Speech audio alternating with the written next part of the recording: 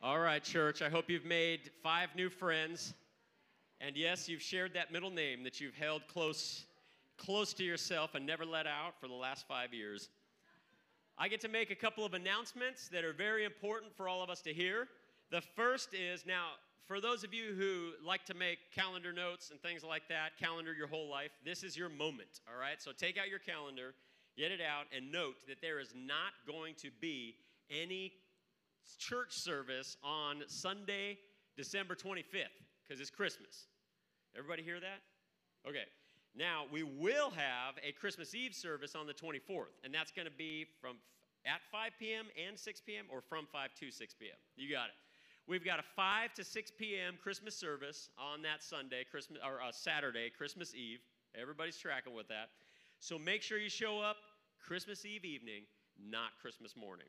Now, if for some reason you show up here, the doors are going to be locked. You're going to have to try and do a Christmas service on your own, or you can show up at the Sims house. I'm sure they'd love to have you. They'll be opening their presents, right? And then this is very important because in the text message that Joel sent me about these announcements, it says, we will, and will is in capital letters, so I think it's something that is really important to Joel, right? We will start back with service on January 1st. Now, I know these pastors, they have a hard time. They're like, if we skip one Sunday, everybody's going to think the church just closed, right? But just remember, we will have services on Sunday morning starting back on January 1st. Now, we also have a Jingle Jammy Jam coming up on December 18th, and I brought some wonderful models here along with us to display what jammies look like, okay? Come out from behind here. So on the count of 3, say Jingle Jammy Jam with me. 1, 2, 3. Jingle Jammy Jam. Okay. So you get your kids, and you bring your neighbor's kids, and you bring your sister and your brother's kids, and you bring every kid that you can get your hand on and come to the Jingle Jammy Jam, December 18th. It'll be a Christmas celebration with the kids' ministry that you don't want to miss out, all right? Thank you, ladies. You're amazing.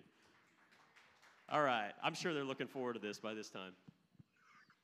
Just to clarify, I'm confident you guys know this. The Jingle Jammy Jam is for our kids' ministry. I know some of y'all were getting ready. I'm just letting you know you're going to need to wear Sunday clothes, not Sunday morning jammies. All right, it's just good old service in here, just good old Jesus service in here. They're going to have a lot of fun in there. It's always a good day in the kids ministry when they're able to do the Jingle Jammy Jam and the Friendsgiving and the hangouts and the get-togethers and all the fun stuff. Hey, I want to dig in this morning, go straight into our message. I am starting off a new series on Advent, the expectation, the waiting, the looking forward to Christ's coming. And so that's the season that we're in and the one that we're entering into. I want to begin with a prayer, and then we're going to dig straight into the Word, and we'll go from there. Let's pray. Father, thank you so much this morning, God, for the gift of your Word, the gift of your people. And I pray that you would open our eyes and you would open our ears to hear all that you have to say to us this morning. In your name, amen. Hey, we do have a family service in here this morning. A lot of our elementary kids are in here. And last week, I think it was last week that they ended up having their Friendsgiving, their gratefulness service. And so we just wanted them to recognize just how grateful they needed to be for their kids' ministry, so we told them they had to be in here with us this morning. And so you guys be sure to welcome our kids that are in here this morning. Isaiah chapter 9 is our first. I have two passages of Scripture. So if you have your Bible, you can put your finger in 2 places, Isaiah 9 and Luke chapter 2. They're a little bit longer passages, but I want you to hang tight with me in this because they're important. They're connected in the text by what we're talking about, which is the coming of Jesus, yet at the same time, they're still about 700 years apart. And so the first passage is Isaiah chapter 9, beginning in verse 2. The people who walk in darkness will see a great light. For those who live in a land of deep darkness, a light will shine. You will enlarge the nation of Israel, and its people will rejoice. They will rejoice before you as people rejoice at the harvest, and like warriors dividing the plunder. You will break the yoke of their slavery and lift the heavy burden from their shoulders. You will break the oppressor's rod, just as you did when you destroyed the army of Midian. The boots of the warrior and the uniforms blood-stained by war will all be burned. They will be fuel for the fire. How? How does this happen? Verse 6, for a child is born to us. A son is given to us. The government will rest on his shoulders, and he will be called Wonderful Counselor, Mighty God, Everlasting Father, Prince of Peace. His government and its peace will never end. He will rule with fairness and justice from the throne of his ancestor David for all eternity. The passionate commitment of the Lord of heaven's armies will make this happen. Then in Luke chapter 2, verse 8, that night there were shepherds staying in the fields nearby, guarding their flocks of sheep. Suddenly, an angel of the Lord appeared among them, and the radiance of the Lord's glory surrounded him. They were terrified. But the angel reassured them, "Don't be afraid," he said. "I bring you good news that will bring great joy to all people. The Savior, yes, the Messiah, the Lord, has been born today in Bethlehem, the city of David. And you will recognize him. You'll recognize him by this sign. You'll find a baby wrapped snugly in strips of cloth, lying in a manger, in a feeding trough." Suddenly, the angel was joined by a vast host of others, the armies of heaven, praising God and saying, "Glory to God in the highest heaven, and peace on earth to those whom God is pleased." This is the word of the Lord. Thanks be to God. Hey, ready or not, it's Christmas time. It's coming. It's coming for you. You guys ready? How do I know that it's Christmas time? How do you know? It's in your mailbox. It's literally every time you go out to the street, the ads have begun to fill your mailbox, begin to fill your social feeds, Christmas has arrived. It is time. Have you ever tried to explain time to a child? You ever tried to explain time? I remember we were teaching kids one time at a church service. Lindsay and I were there, and we were leading a group of children in a worship service, a children's worship service. And so I wanted to talk about God, because that's what we do at church with kids. I wanted to talk about God, so I said, "Here's the deal." I said, how old do you think God is? And I had a kid raise his hand, and he was so confident. He knew the answer. I said, "All right, man, how old is God?" And he looked around the room like, watch this. And he goes, 100 years old. I don't know how old he was. He was probably 6, 7, 8 years old. And I said, 100 years old. And he looks around like, yeah, look at me. And I said, "Man, that is old. 100 years old is old." I said, "Well, what about like George Washington? You know, our first president. I think he was around like 250, 300 years ago." And he looked at me like I just shot his dog. Like, what just happened? And then some other kid yells back over on the other side, "He's 1,000! He's 1,000 years old!" And then they just all started yelling numbers, and I really lost the crowd there. Have you ever tried to explain time? Have you ever thought about time? What is time? Time, a day, I know what a day is. A day is, it's a revolution of the earth, one turn of the earth. A month is a revolution of the moon around the earth. A year, you think about a year, is a revolution of the earth around the sun. But it's these ideas, these thoughts of time are kind of meaningless without a story, some way to mark the time, to mark it. Without story, we actually make it about us. It's Valentine's Day, or it's Christmas Day, or it's Labor Day, these are all great things. But as followers of Jesus, our lives aren't centered around our holidays, but they're centered actually around a person. That's Jesus.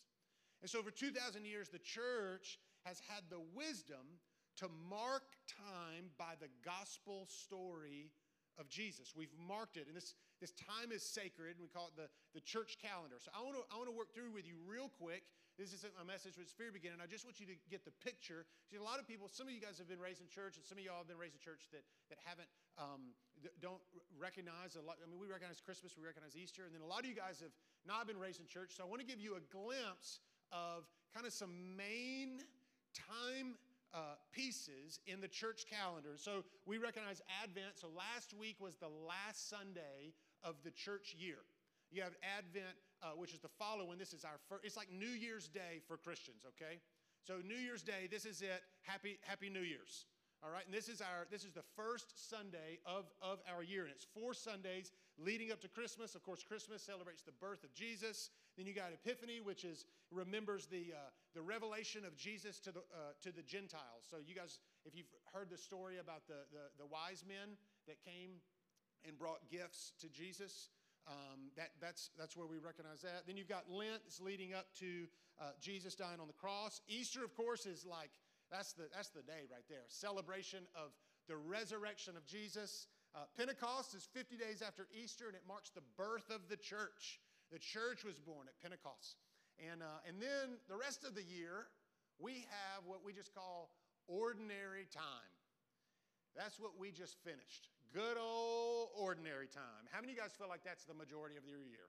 Just old ordinary time. Well, guess what? The church recognizes that. Christians recognize that, and we're like, hey, it's okay. It's not only okay, it's good to live in ordinary time. The Lord has a lot to say about ordinary people like you and me living in an ordinary time. And so that's what we just finished. Now we're getting into Advent, and it's the new year for us. So really, how we tell time determines who we are.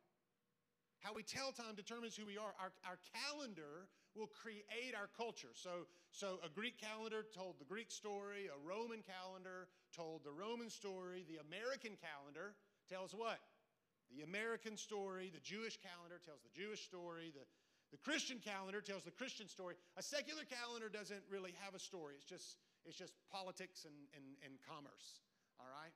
And so thinking of this Christmas season, here's the question. What would you say is the general story that you and I live in? In the culture that we're in, what is the general story that we live in? I'd have to say that for a lot of us, the characteristics of the season is really more like shopping and buying and maybe a little bit of debt, busyness, hurry, maybe a little anxiety, maybe disappointing some family members along the way. Maybe these are all powerful forces that form our story and our season, and if we're not careful, it'll form us more than the church's story, the Christian story. They're so powerful. God has called us to live a more subversive storyline. And so the words that frame this season for us are hope, peace, joy, and love. These are massive, mega words that have so much meaning within them. But we got to be careful with these words. We're not short on hearing the words everywhere we go. They're everywhere. But they're everywhere a lot of times in some powerless kind of empty platitude kind of way. It's the season of giving, or it's the season of peace, or it's the season of hope. And we go, well, what does that mean? Y'all hear that train coming? I hear the train coming. We hear we see the messages of the season of giving, season of hope, season of peace, but the few people experience this. Few people experience this. And so why do so few people experience these things? And the reason is because we can get disconnected from the story, from the person, because our story isn't wrapped in fuzzy, nice words. Our story is wrapped in a scratchy, dusty blanket and placed in a feeding trough. Our story is in a person. That's where our story is. And so this series is a story of Jesus and our expectation of his promise. It includes Christmas. It's so much more than Christmas time. It's so much more. And the challenge is there's a growing secularism in our culture. It's even felt in the Bible Belt. It's really only going to continue. And so we have to work hard to position ourselves and our families within the story of Jesus, because it's not going to happen automatically anymore. It's not going to happen automatically. And so we have to work hard for that. So how do you do it? How do you tell the story of Jesus in everything you do? There's a lot of ways we prioritize this Christian recognition, this Christian understanding of time and of the calendar. We work in our habits of worship and our habits of fellowship, of teaching, of confession. We don't neglect the gathering of believers. You want to be sure to gather together. We celebrate new life. We have baptisms. As a church, we want the entirety of our lives to be oriented around the life of Jesus. And so this morning we got a series, and this morning's word that we're looking at is the word hope. Everybody say hope. All right, so hope, I want to show you there's two main words in the Old Testament that carry that understanding of what hope is. The first one is yakal. Everybody say yakal. Boom, there you go. You guys are now Bible experts. Yakal just means to wait for. It was a word used for like when Noah was waiting on the water to recede. All right, and then the other word is kavah, and kavah is the root word of like a rope or a cord, and so the idea there is the cords of a rope are entwined together.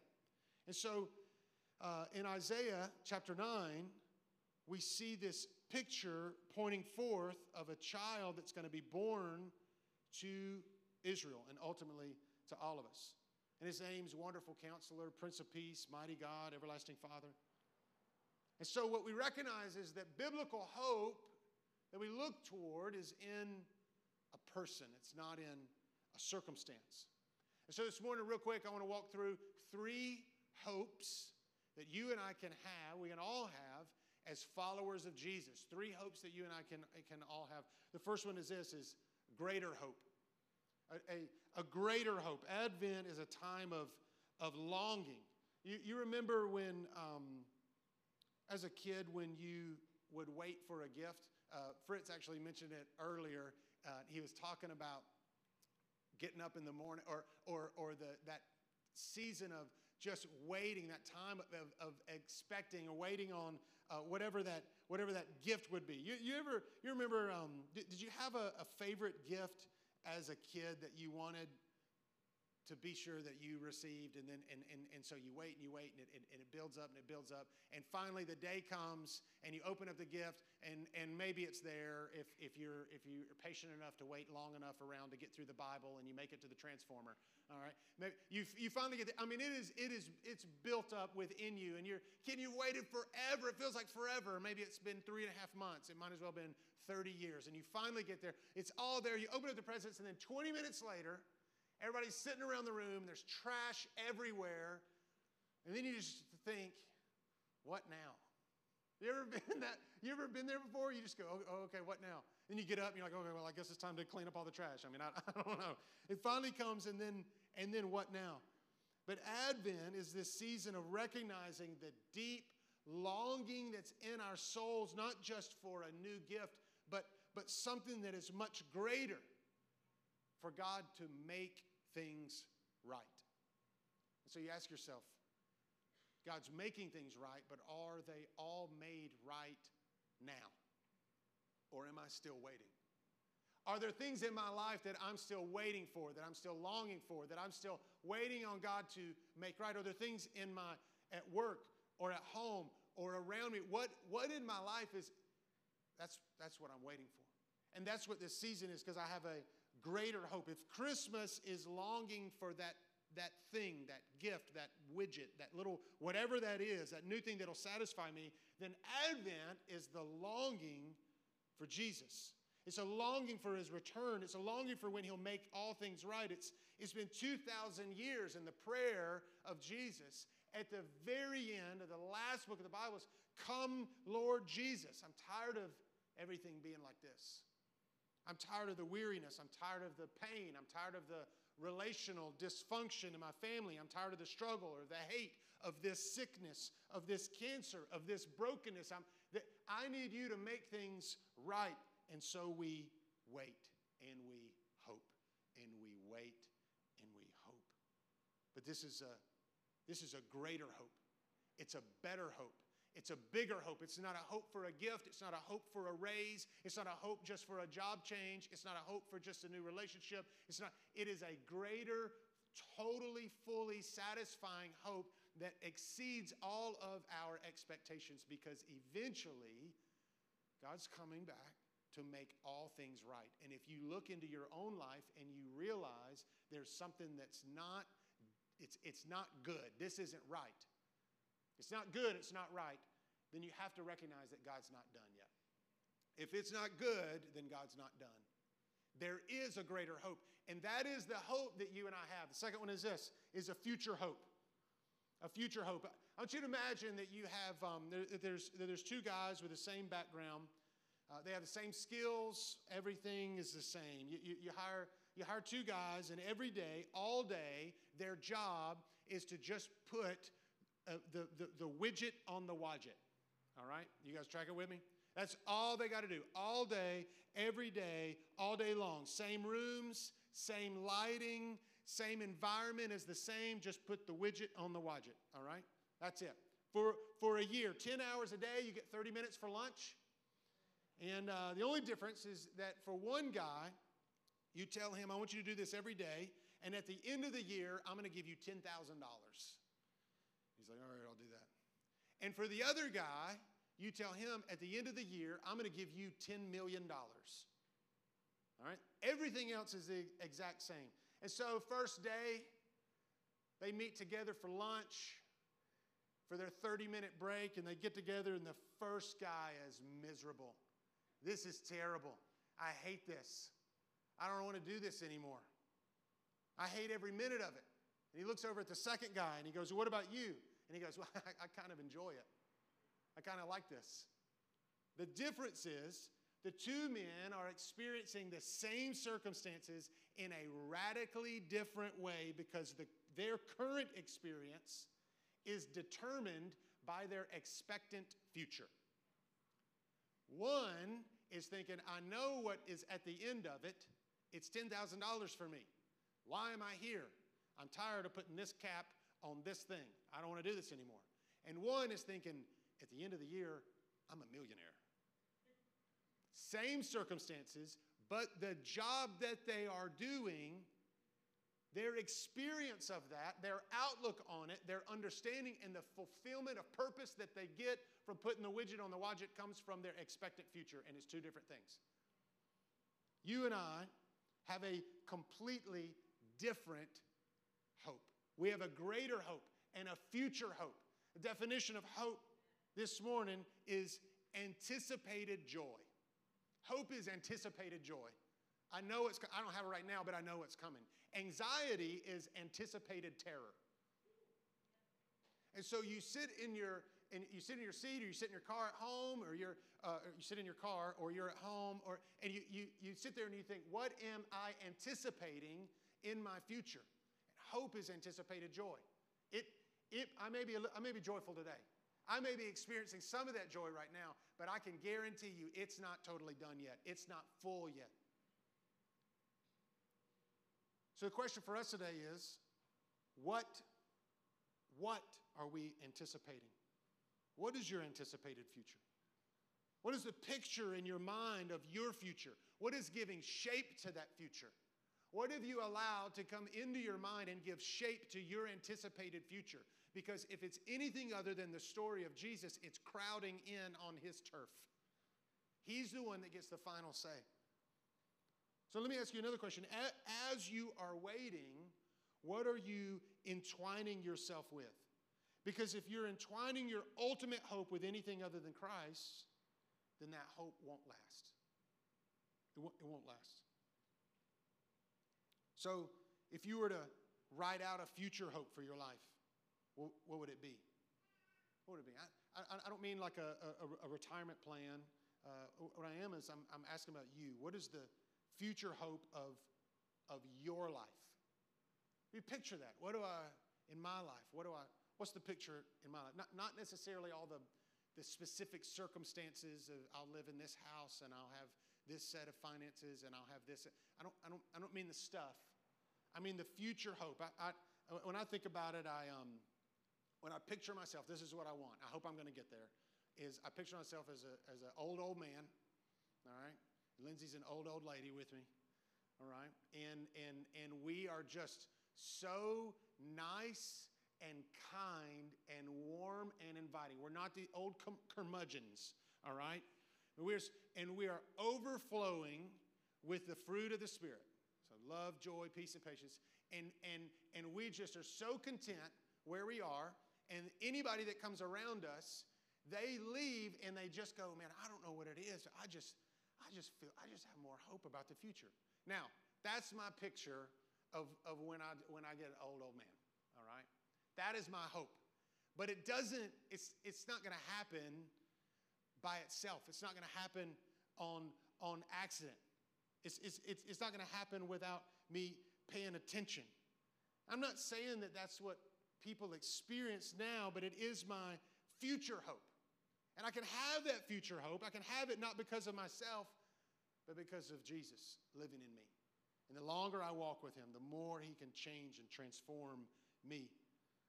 There's no worse, listen to this, there's no worse lie that the enemy can share with you and that give to you than one that says that you are stuck and that nothing will ever change and that you can't change. There's no worse lie. There is a greater hope and there is a future hope. And the truth is that you can change because of Jesus. It is possible. This is how powerful hope is. Because if you can just imagine how rich your life can be in him, then you can whistle along the way while you're putting the widget on the wadget, while you're putting the cup on the bottle. You can whistle along through life if you can only recognize that your future hope is so much greater than what is around you today. That is the expectant hope that you and I can have. It's a greater hope. It's a future hope.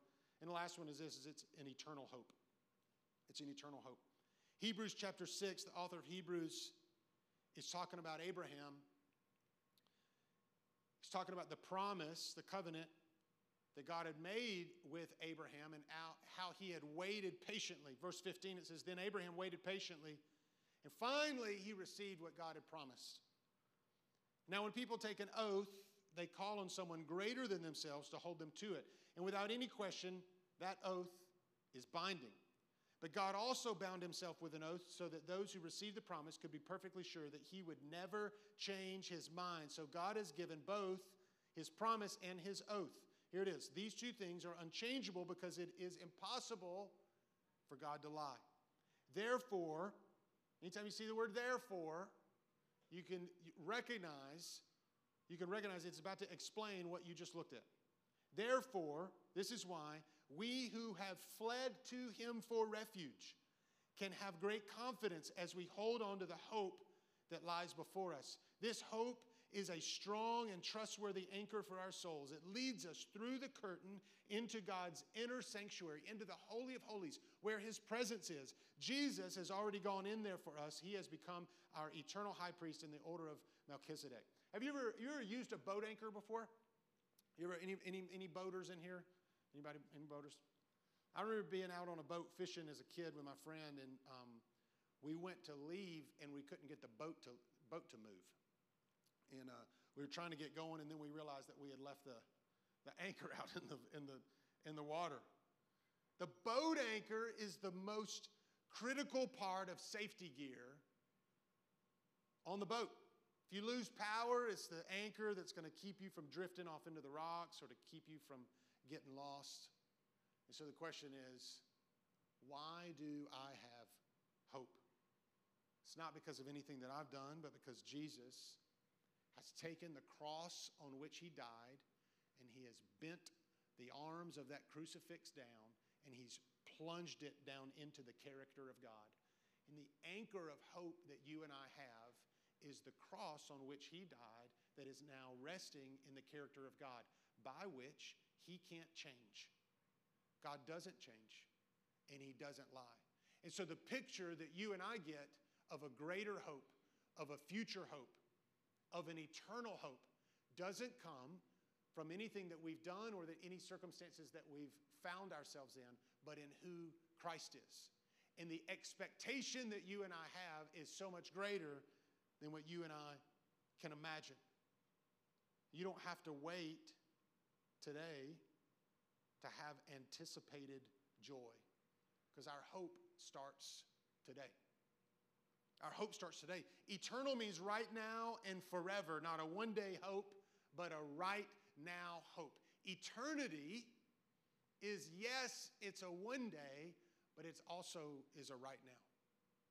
And so when you're walking with Christ and you've received eternal life, it doesn't just mean one day that you'll get to be or do something somewhere. Eternal life begins now. And eternal life includes this hope, this waiting.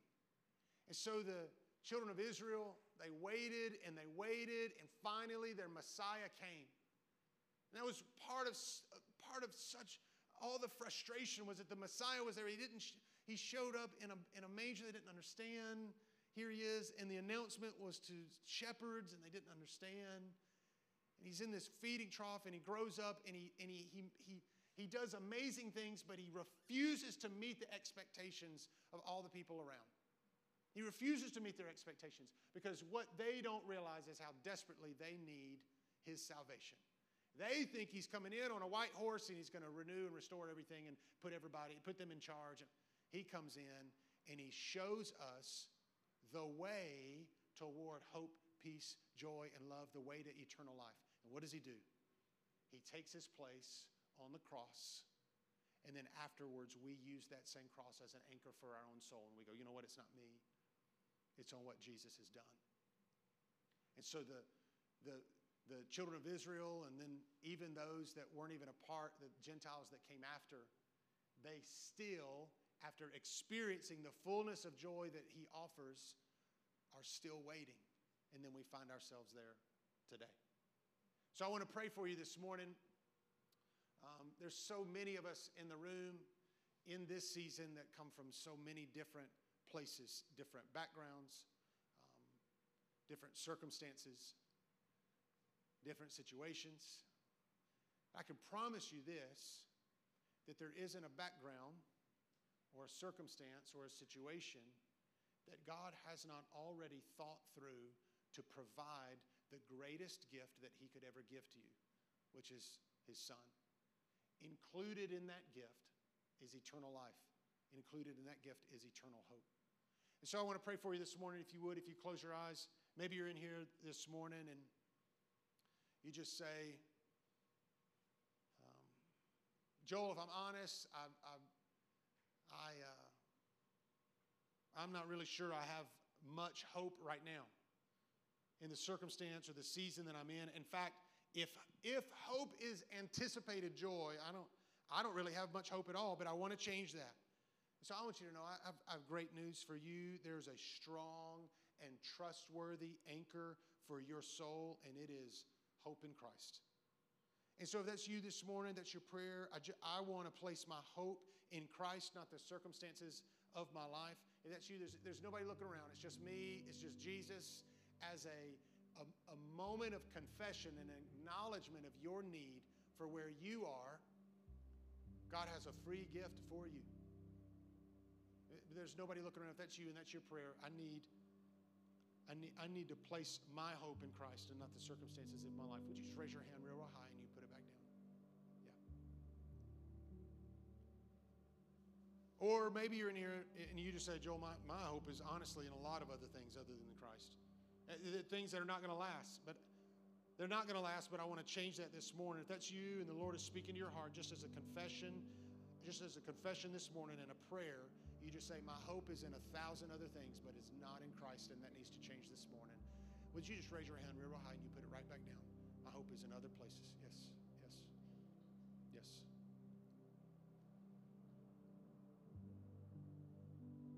And lastly, if you're here and you just want the Lord to remind you of the anticipated joy that awaits those who've placed their trust in Jesus. And your prayer and your confession today is real simple. It's just, Lord, will you just remind me of the hope I have in you? If that's you, Lord, remind me. That's your prayer this morning. Would you just raise your hand real high and you put it back down? Just remind me. Yes, yes, so many of us. Yes, this message, as broken as it is, if you will let it, will transform your heart today. God's truth, his word is true. It doesn't return void. Let that message pierce your heart. Let his presence settle into your soul.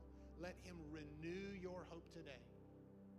If you don't hear anything else, if you don't have anything else in your mind today, just remember the anticipated joy that he has already promised you as he renews your hope this morning.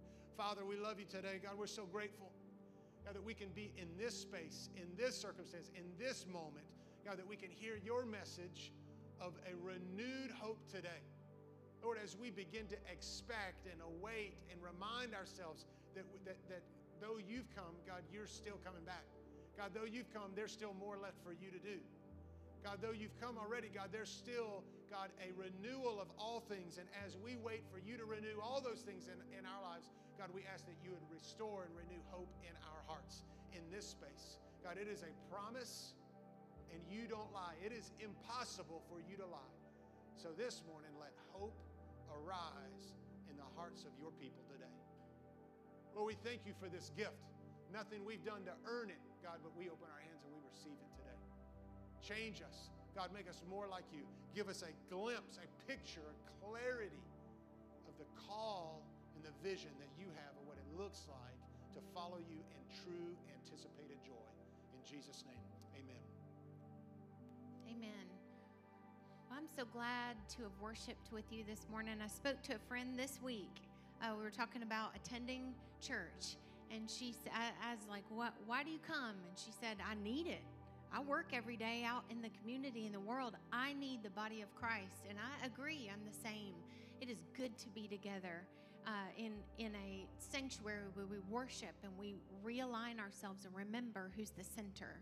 It gets us through. So thank you for being with us this morning at Four Corners Church. If it is your first time here with us, I'd love the opportunity just to write you a note thanking you for being with us. There are worship guides on every seat, and inside there are connection cards. And if you want to take just a moment and fill one of those out, you can drop it off in the drop box right before you exit the sanctuary. And I promise I'm not going to come to your house, knock on your door, but I would love the opportunity to say thank you for being with us here at church this morning. We say oftentimes that giving, being generous, is a discipline. It's something you work on. It's something you practice. And as I was reading in Proverbs this week, you read about the lazy and the unwise and the selfish and all that. But in Proverbs, there's a verse that marks the generous. It defines the generous. Proverbs 21:26 says, "Godly, generous people give without holding back." And so I want to encourage you, those of us who follow Jesus, remember that. Godly, generous people give without holding back. And in this season, especially this year, when costs are going up and it's a little trickier than it normally is, remember just that godly, generous people live with open hands. That's who we are. And if we're going to be Jesus to people at our job and people in our neighborhood and people around us that we see, we need to live with open hands. And so I encourage you, as followers of Jesus, live with open hands and love people and give to them without holding back. Be generous. Speaking of, for those of you who would like to be a part of giving to God through the local church, you can do that here at Four Corners by giving online, by text, or by cash or check. You can fill an envelope in the back. But I want to say thank you to those of you who so faithfully give. You really do make a difference, both inside these four walls and right outside here in our community with the people in our city. And so thank you. Thank you for living with open hands. Great. Hey, will you guys stand up with me? I want to pray for you. I love being in this space. One of the reasons we keep these windows open is because I love it and I like it. I like the drapes open, but also is because as you hear the message, as you hear the word each week, I want you to hear it, and I want you to know this message is for me. This is what the Lord has for me. But it's not just for me. It's not only for me. And so as you sit in here week after week, and as we are worshiping or we're listening to the word or whatever's going on, we got cars going by and a train every once in a while, and sometimes we got a runner or a biker or whatever. We got this crazy, all kinds of stuff going on out there. We do that on purpose because I want you to know this is for me, but it's not only for me. It's not only for me, and I'm going to take this with me, and I'm going to go right outside. Because if if it's not true on Monday morning, then is it true on Sunday? It's true on Monday. It's true on Tuesday. God's with you in every moment. Hey, will you do this with me? Will you hold out your hands? I want to pray for you. Now, may the God of all hope renew and restore and fill you with the confidence of God in Christ, that no matter the season or the storm, you can be confident and full of anticipated joy, based solely on His promises. May you experience the fullness of joy today and this week, knowing that He knows your name and holds every moment of yours in the palm of His hand. In Jesus' name, amen. Amen. Hey, I love you guys. We'll see y'all this next week.